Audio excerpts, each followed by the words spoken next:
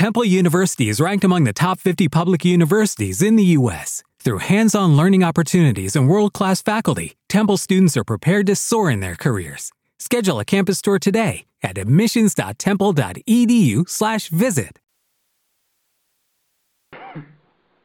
Good evening. From Coolidge, Arizona, it's a study in Daniel. As we continue in our study, episode number 38, it's the March the 7th, 2019. But there's always room for Bible study, regardless of the date or the time. That's my policy. I'd like to welcome everyone to the study. Of course, we are going through the Old Testament book of Daniel. We're in chapter 11, and chapter 12 is the final chapter. And chapter 12 almost is a continuation of chapter 10. As a matter of fact, I was just noticing how if you go from the last verse in chapter 11 right into the first verse of 12, you would be wrong if you think those things just fit together perfectly. They don't, and there's no reason why they should, because there isn't any time setting given in chapter 12, although it's during the same vision that we find in chapter 10. So it's a continuation of that. And of course, within that chapter, chapter 12, we will see the conclusion of the end of time as it's associated with the Jewish people and the first covenant. And even in this chapter, chapter 11, we find remarks concerning times and the ends of things and the beginnings. And you got to realize that when a king begins to when he ends, it's the beginning and end of time in a way. And some people live within those time frames, so we have to be careful of this terminology. As we left off last time we met, last week, I believe, we were in the time frame of around 190 BC. And as I've said before, our study in chapter 11 is going to take us all the way to about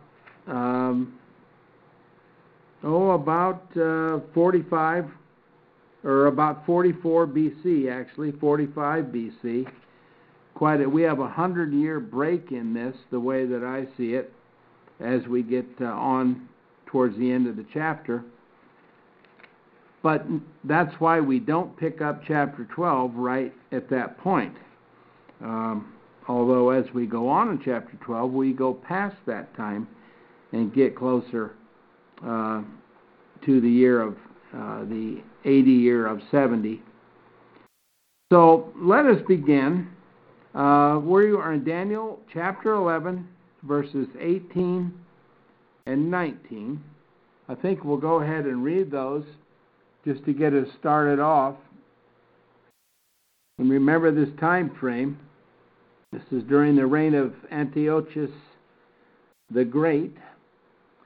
And it says, "And he shall set his face to come in with the force of his whole kingdom, and shall cause everything to prosper with him. And he shall give him the daughter of women to corrupt her, but she shall not continue, neither be on his side." Verse 18, "And he shall turn his face to the islands, and shall take many, and cause princes, not princess, but princes, to cease from their reproach. Nevertheless, his own reproach shall return to him. Then he shall turn back his face to the strength of his own land. But he shall become weak and fall and not be found." Now we'll end there. And there's a whole lot of time in way of years, not many years, but a number of years than just what we've read here. And of course, there's no names given or anything, but we know from history, and there's little debate about who this is speaking of.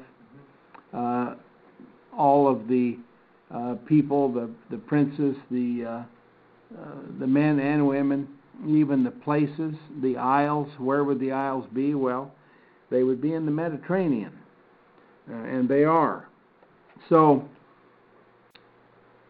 Antiochus the Great turns from Egypt. Remember, he'd just been to Egypt.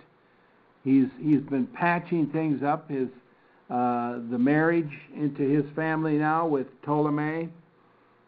He's trying to create a political situation where they won't side with Rome and give him more trouble, because he doesn't want the Romans interfering with his conquests anywhere he wants to go. It's a good plan. It doesn't work out the way exactly as he wants. But the Septuagint uses the word coastlands or isles, and different translations have different things. But we know that it was a naval campaign. He had a large navy, as did also Rome at that time, and Egypt as far as that goes. But he went against the Isle of Rhodes, and that one we've heard of. Samos, Colphon, Phocia. Some of those names we don't recognize, but they have newer names that we know now. But the isles in south of what we call Asia Minor, those islands through there, and others. So there are other smaller islands, of course, that had settlements and even military aspects and military reasons for being there. But all of this was his doing his part for a real bid to defeat as it was known then, the Republic of Rome, and to gain control one step at a time of all of Asia. They weren't settled with the millions of square miles they already conquered. They always were stretching out wherever they could, and that was just the case here. But he would be opposed. Now remember, the angel said in this verse, "A prince for his own behalf shall cause the reproach offered by him to cease." And this refers to I believe, a man whose name is Lucius Cornelius Scipio. Some say the man's name was Marcus Galabrio.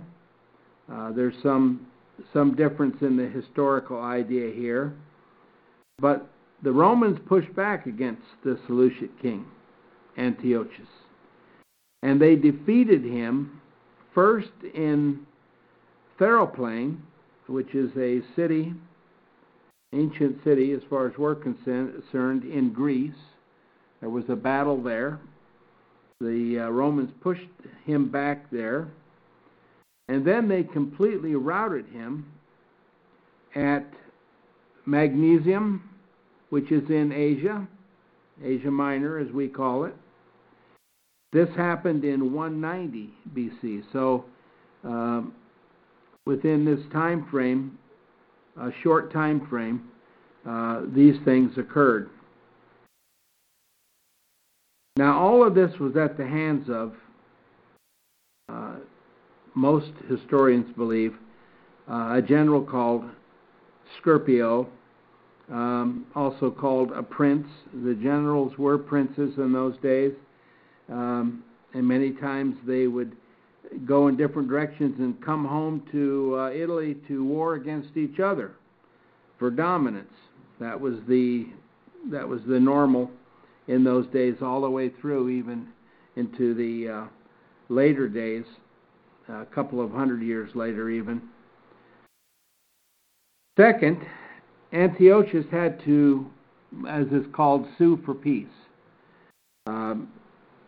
Because, and not only that, but he had to retreat in a hurry, which caused a real true disaster for him. So,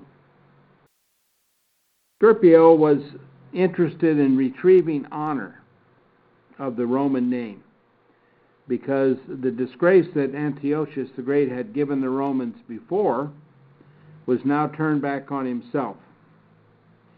And we find this is the case. Antiochus was forced to quickly withdraw his forces from all the cities on the Hellespont, which is the whole area facing Greece, in the water area. In his hasty flight, of course, he was also forced to leave much of his military equipment and supplies, leaving him very weak. As a matter of fact, all of his elephants and just the things that he had to leave because he had to retreat in a hurry. So, Rome accepted his bid for peace, but the provisions were, well, they were hard to bear. Antiochus the Great did agree to these things because he needed to at that time. He surrendered all of his possessions west of Tarsus, and we know that's the city that's actually in eastern Asia, which left, really was bringing him all the way back actually to Armenia and Syria. He was to stay in the east of Tarsus and leaving all the rest to the Romans and to the others that lived there peaceably with the Romans. Not only that, he was inscripted to defray the expense of the war to the Romans. You know, there's an idea for current times. Nonetheless, we don't find much of it happening. But he had to repay these things. Not only he, but his sons that followed him paid on this for many, many years. And as I said, he lost many of his goods that would have made him more treacherous in battle. Also, he was not allowed to keep more than 12 ships, and I believe at one point he had 150. So this was a great defeat. Not only that, the Romans required, in way of, I guess, good faith, that Antiochus the Great deliver 12 hostages. Later on, some say it was 20 hostages, but 12 hostages, and one of them had to be one of his sons. So this included the Antiochus Epiphanes, was the son that went first to live in a residence in Rome. I believe the term was 3 years at a time, and then they'd be replaced by 12 more. I don't know if we can put together the turmoil here of this, but this would have been on a grand scale. And it seems that this was upsetting. At least most of this was to the north of Israel at that time, and they weren't being horribly affected by it at this time, although things would change in that aspect. Let's reread verse 19 again, because we're coming back to it. Then he shall turn back his face to the strength of his own land. Some versions say his own fortress. But he shall become weak and fall and not be found. And you know, in this terminology, not be found means he's expired. And this is didn't take long to say that. but it did occur in about 187, I believe, BC.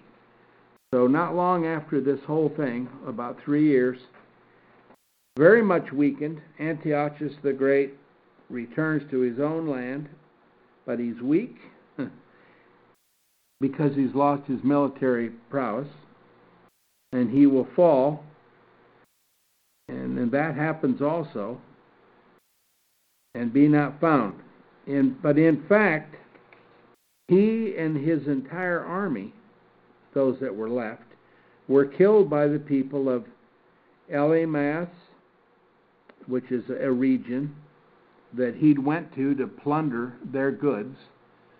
He did so, but he paid with his life and those that were with him. But before these things had happened, his son, Seleucus Philopator, was chosen as his successor. And as I said, that time frame is about 187 BC. Okay? So, all through these verses, clear through verse 45, we're going to find historical things written in basically figurative language in a sort.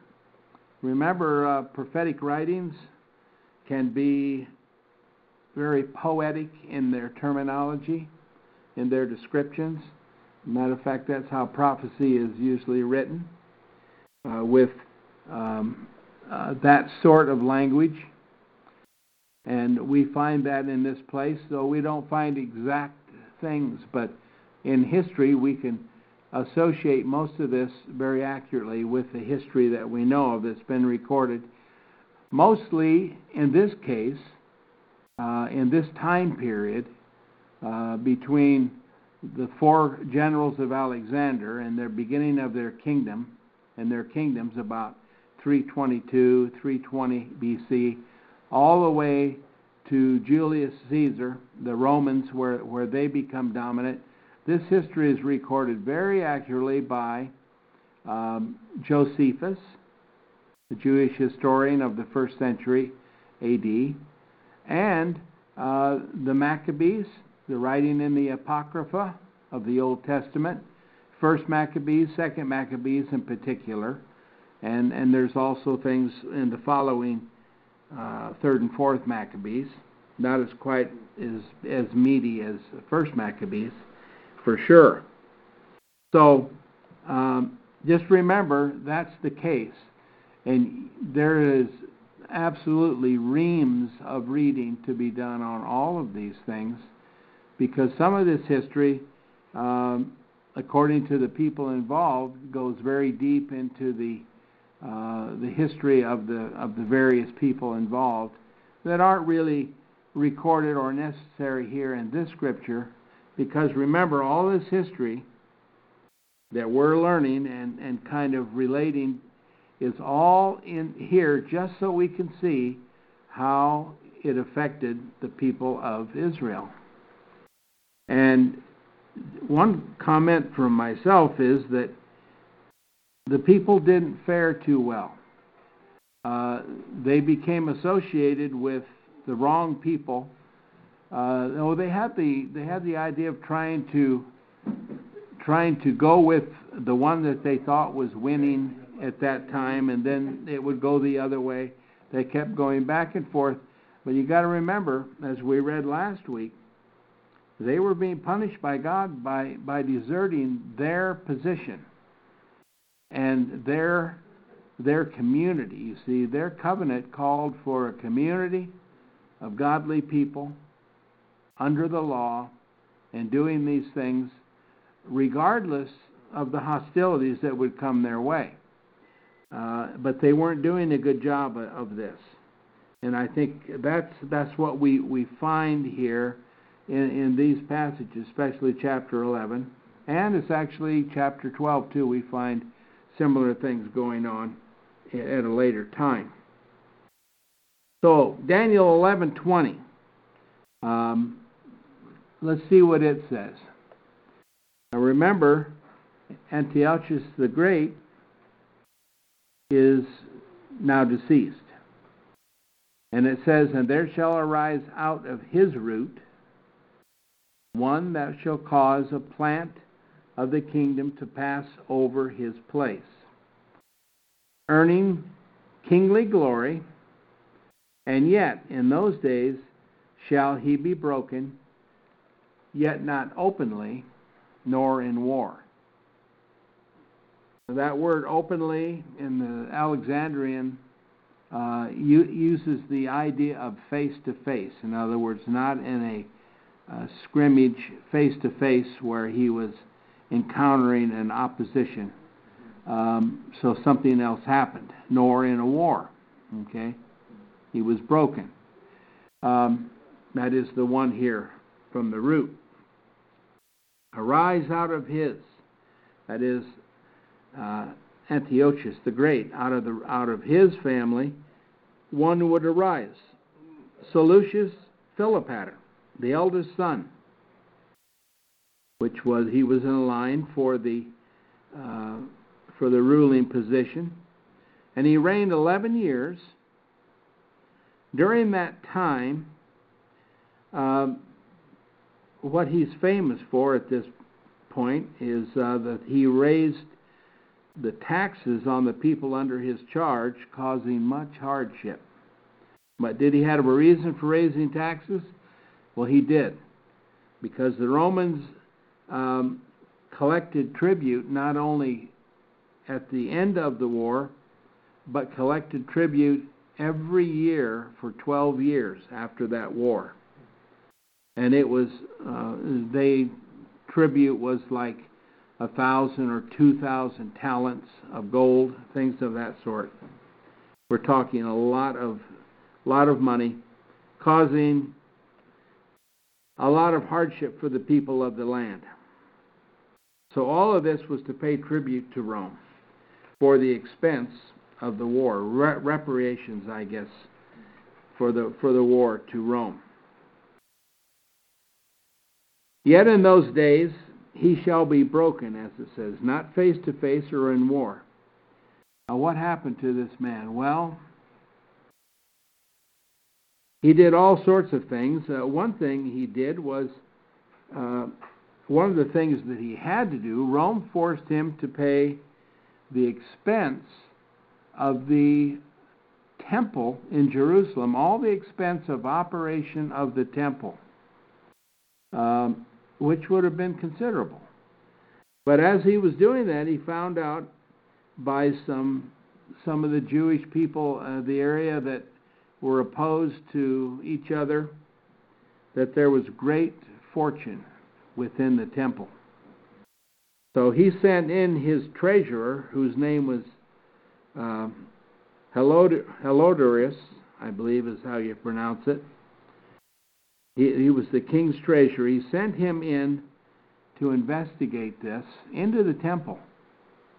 And he was struck by God as the account and carried out nearly dead, but he did survive. So, in some time here, when this man recovered, he had the idea that he wanted to be king, and he poisoned the king. He poisoned Philopator and assumed the rule there, but he was unfortunately his plot did not work out either. As it goes on, as the history records, he was denied this by the brother of Philopator. Remember one of the sons that was sent to Rome for 3 years? Well, on his way back is when this had occurred to his brother. He found out his brother had been murdered and by poisoning. So his name was Antiochus IV, and he had just spent 3 years in Rome as a hostage, one of the 12. Returning home, he found this out and enlisted the help of the king of Pergama, and of course that's in Asia. His name was Hermaeus II, And they went together to depose Herodias and install Antiochus IV, and his name was Epiphanes.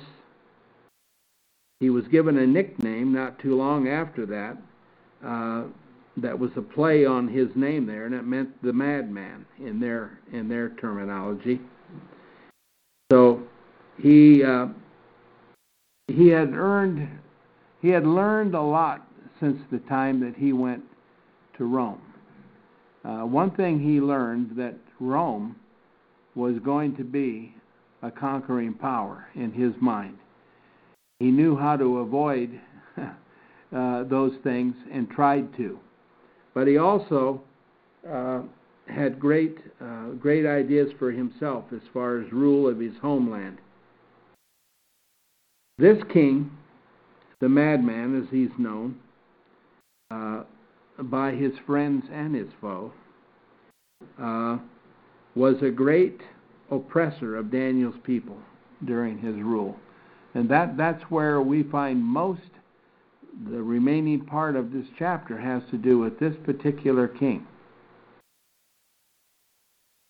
Antiochus IV, or the madman. Now this brings us to verse 21, which is speaking of Antiochus IV. One shall stand on his place, who has been set at naught, and they have not put upon him the honor of the kingdom, but he shall come in prosperously and obtain the kingdom by deceitful ways. Now that's how they obtained the kingdom, taking it away from the murderer of his brother. He had a lot of help, very deceitful in all that he did. It doesn't say what happened to Herodias, but I'm sure that he probably didn't survive these things. And this is the Antiochus IV, and that we read so much about in history.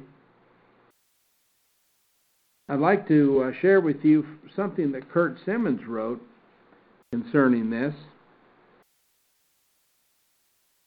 because as history records, it's the ascension of Antiochus Epiphanes, as he was known. But he gained that nickname because of his actions. But as history unfolded after him, much after him, back where there are people writing during the New Testament times, it was believed, even by Jerome and many others, that he was the so-called Antichrist. Now, unfortunately, we know that word from the New Testament, which was many years after the reign of this king. But of course, it's associated with him because of all the destruction that he was responsible for in Jerusalem. In a way, the destruction was almost as great as what happened in 70 AD under the Romans, as we'll find out. But their time frame, of course, is really off here. The motivation for taking this approach is the prophetic language concerning the time of the end. You see, wherever we run into this time of the end situation, it never really tells us when this end is.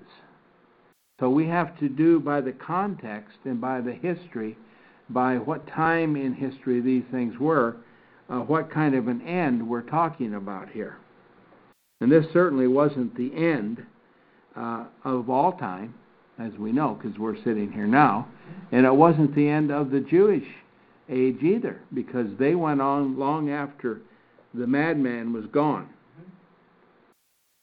But in Daniel 11:27, in 35 and 40, we find this terminology, and also in Daniel 12:2. these events are supposed to correspond with the end of the physical cosmos. End of the world, that's what that means. Well, of course, they don't. However, this misconstrues the scope of prophecy, which the angel specifically restricts in terms of time to the fall of the Jewish nation. You see, that's the end, the time of the end. Daniel 10:14 and 12:7. Now let's read those. Daniel 10:14 and 12:7. See, these are the prophecies in Daniel that show that end. Okay, you're at 10:14 here. 10:14, it says, "And I have come to inform thee of all that shall befall thy people in the last days. For the vision is yet for many days." Okay, the last days have to be the last days. There can't be any more days after the last ones. You know, they're not the last days or the last of the last days. Last days means there's a period of time that's called the last days. But if we read the New Testament clearly, we'll find that the apostles, when they preached and when they spoke of the idea that they were living in the last days, in reference to the last of the Jewish covenant days. That's what's spoke of here. Judah and Jerusalem. Judah and Jerusalem, yes. Then in 12:7, we have similar terminology. We haven't read this one yet, but just to show it to you here. And this is the man clothed in linen that we also find in chapter 10.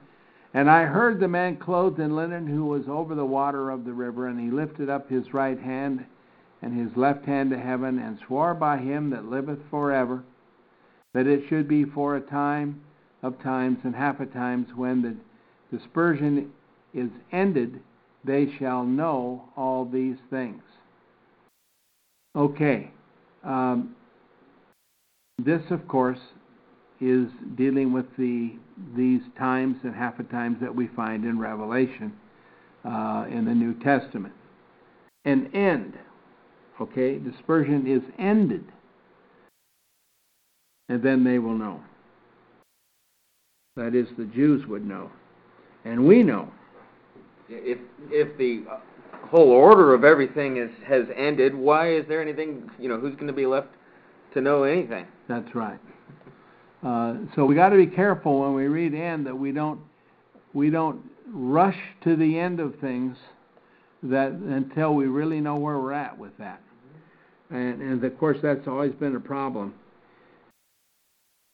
Okay. Now, we still got the issue of the so-called Antichrist. Well, when someone acts like Antichrist, now here's one of the things: how could you attribute someone being the Antichrist before Christ was? You see, we're 100 years before here. Well, actually, we're more like 160 years before. So it's silly to attribute the Antichrist to Antiochus the madman, although he's acting like it as far as how he treats the Jews, okay? Although the Antichrist is not opposed to the Jews, but is opposed to the Jews who have become Christians. So we have another little fly in the ointment. Now, Jerome wrote about this. As a matter of fact, Jerome actually almost corrects himself in his ideas here, but Jerome wrote this. He wrote these words: "These events were typically prefigured under Antiochus Epiphanes, so that this abominable king who persecuted God's people foreshadows the Antichrist." Foreshadows, you see how that works. Who is to persecute the people of Christ. And so, there are many of our viewpoint who think that Domitius Nero, was the Antichrist because of his outstanding savagery and depravity? Well, Nero, the emperor, he did punish Christians, but he also punished Jews who were not Christians, even the Jews that did not like the Christians. So we need to understand then, what is this idea of the Antichrist? Now, everybody always speaks to Revelation, but we find Antichrist used before Revelation is written. Let's look at 1 John chapter 4, starting with the first verse. Remember, we're going to read about Antichrist, but it's going to say Spirit. And John said, Beloved, that is to the Christians he was writing, believe not every spirit, but prove the spirits, whether they are of God, because many false prophets are gone out into the world. Hereby know ye the Spirit of God. This is the qualification. Every spirit that confesseth that Jesus Christ is come in the flesh is of God. Verse 3, and every spirit that confesseth not Jesus is not of God. And this is the spirit of the Antichrist. The spirit being what?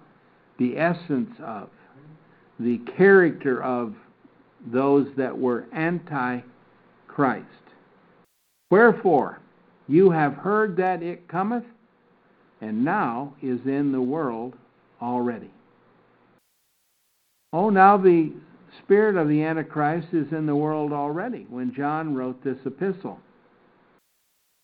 This epistle being written sometime between 60 to 65 A.D. We're not sure exactly when. So we find the spirit of, or this Antichrist issue being around long before the word is used again in Revelation. The word doesn't necessarily, point to one singular person.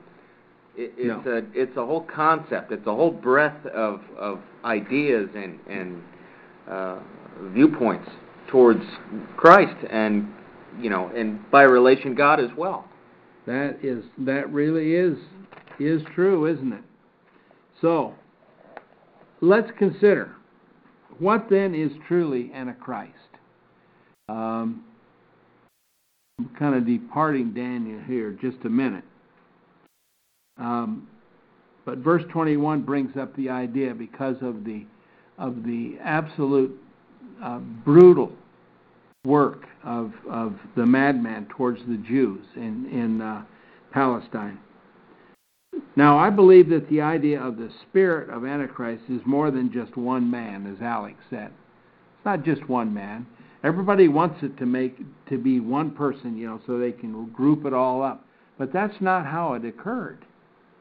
That's not what the spirit of Antichrist was, the thinking of. So what is Antichrist? I believe it's any group, any council, or any country or peoples that oppose the message of God, the offer of God to all who would come to Him through Jesus Christ. You see, that's the spirit of Antichrist.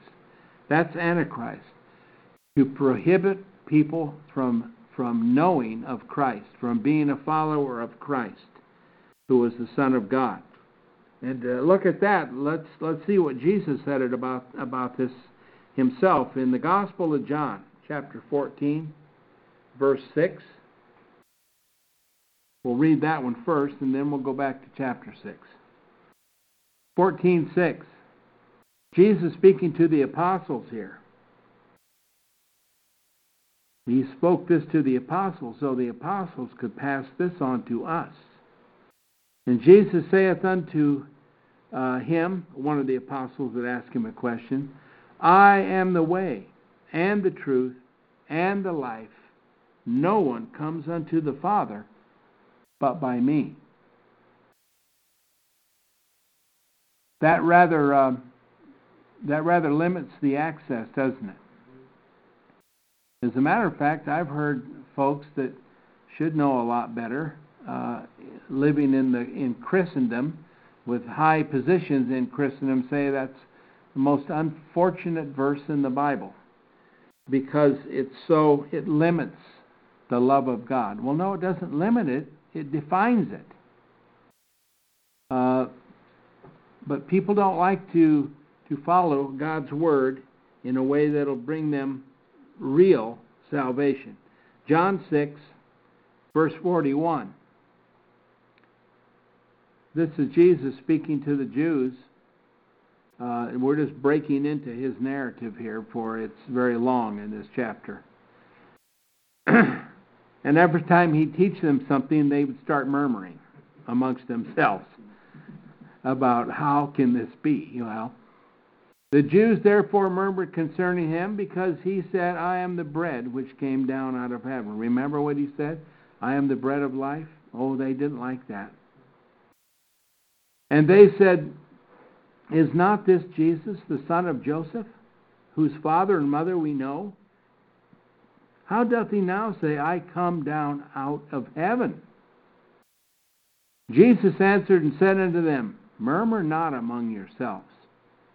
No man can come to me except the Father that sent me draw him, and I will raise him up in the last day. We're going to read through 47. It is written in the prophets, and they shall all be taught of God. Every one that hath heard from the Father and hath learned cometh unto me. Not that any man hath seen the Father, save he that is from God. He hath seen the Father. Verily, verily, I say unto you, he that believeth hath eternal life. And then he goes on to the next thing he says that they don't really appreciate. I am the bread of life. But he's telling them something that's very important. To oppose God today by simply ignoring Jesus. Many say, I believe in God, but I do not believe Jesus. But God is making it very clear. Unless you come through his Son, you have no way to me. Because it is Jesus that is the bread of life. It's Jesus that has these things. And by the way, the word here, draw, in verse 45, I think. Let's see. 44. No man can come to me, no man can come to Jesus, except the Father that sent me draw him, and I will raise him up in the last day. Now, how does the Father draw a person? They're drawn by the very words of Jesus of Nazareth as he preached for 3.5 years. They were drawn to God through Jesus by the apostolic ministry, by the death, burial, and resurrection of Jesus of Nazareth, that was now the Messiah of the Jewish people, and soon to be the Savior of the Gentiles also. God draws men through his Son, through the gospel. It doesn't mean he reaches out and drags them. The word's not drag, it's draw. It's a different Greek word. There is a word that means you're drugged against your will. This is not that word. There's a number of words that are used for draw. This is not that word. Because if it was, it would mean something else. But it's not that. All right.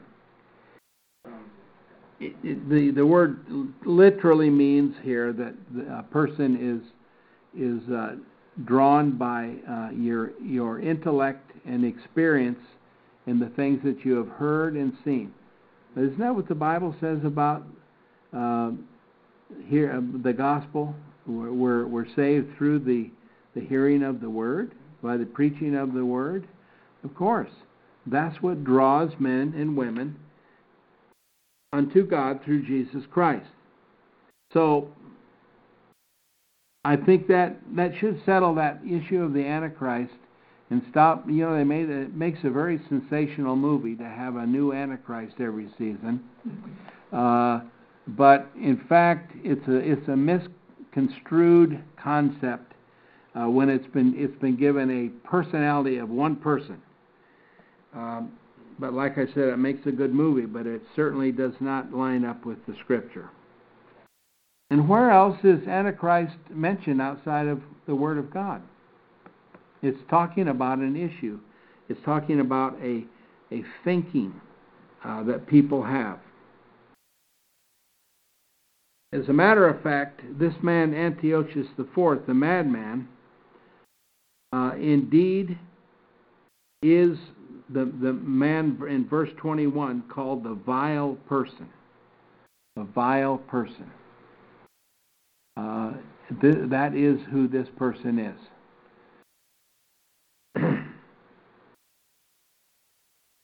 Because as we go on, we'll be looking at some of the things that he did towards the Jews and the things he had done.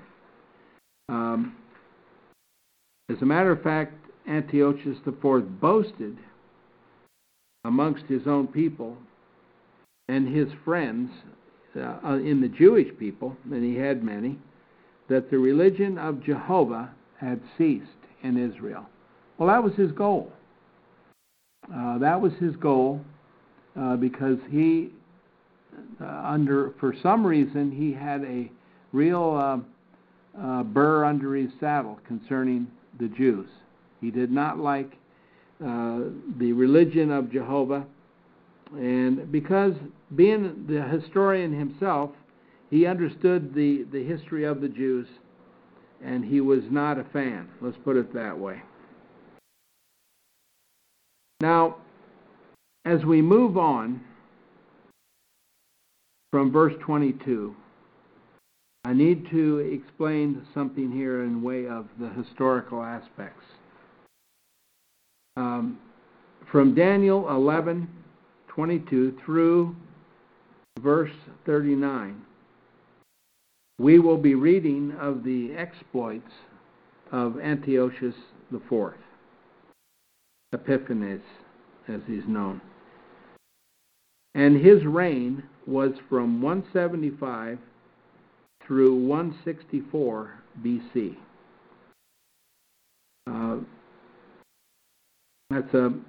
It's hard to believe all the things that he did in that short period of time. But he was a busy boy, and it wasn't. It was all about war. It was all about going from one place to another. And of course, he had to deal with the Romans to the west, and the Egyptians to the south, and in the middle was Palestine. And he really had his way with them too. He was from the northern kingdom? He was from the northern kingdom. He's from the Seleucid kingdom. And then, as we go on, now there's some controversy here about does this change. Some of our commentators believe that Antiochus IV, the madman, is portrayed all the way through chapter 11, clear to the very end. But because of the historical aspects of the other things that happen from verse 40 through 45, especially verse 42, I think that we can attribute these things, these references here, to Rome entering the scene, if you will. If you think about the statue of Nebuchadnezzar and the powerful iron legs of Rome. This is where Rome becomes the iron legs, if you will. in all the world. They have little problem dealing with Egypt, but they're dealing with the king of the north and the king of the south, and also they're dealing with Palestine all at once. And so we can take this reference and we can attribute it to Gaius Julius Caesar, as he was known. This is his time period. And we skip almost 100 years in time. Julius Caesar was assassinated, as so many of these people were, in 44 BC. But even then, you see, we're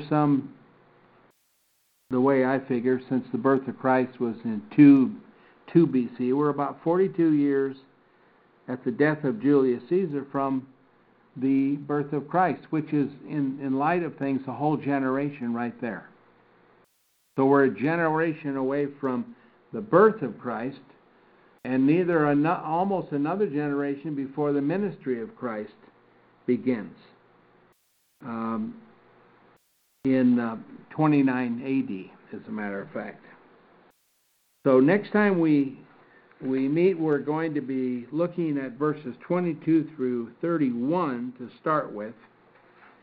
A lot of history, a few things to attribute, but a lot of things in there about what befall Jerusalem during that time frame.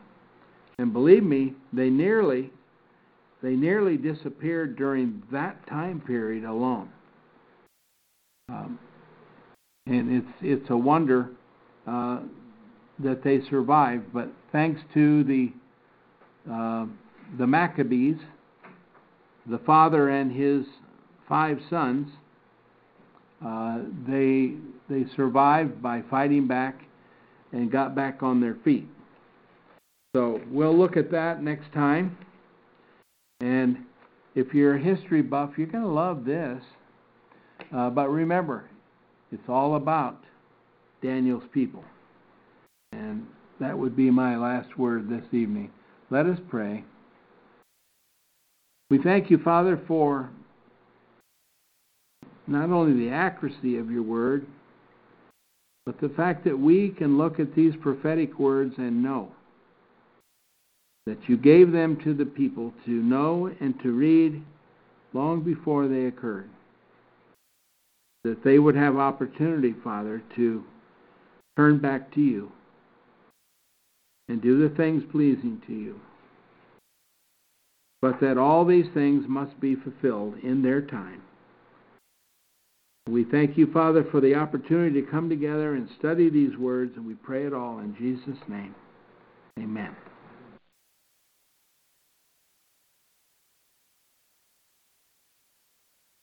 It is Ryan here, and I have a question for you. What do you do when you win? Like, are you a fist pumper, a woohooer, a hand clapper, a high fiver? I kind of like the high five, but if you want to hone in on those winning moves, check out Chumba Casino. At ChumbaCasino.com, choose from hundreds of social casino-style games for your chance to redeem serious cash prizes. There are new game releases weekly, plus free daily bonuses, so don't wait. Start having the most fun ever at ChumbaCasino.com. No purchase necessary. VGW Group. Void where prohibited by law. See terms and conditions. 18+.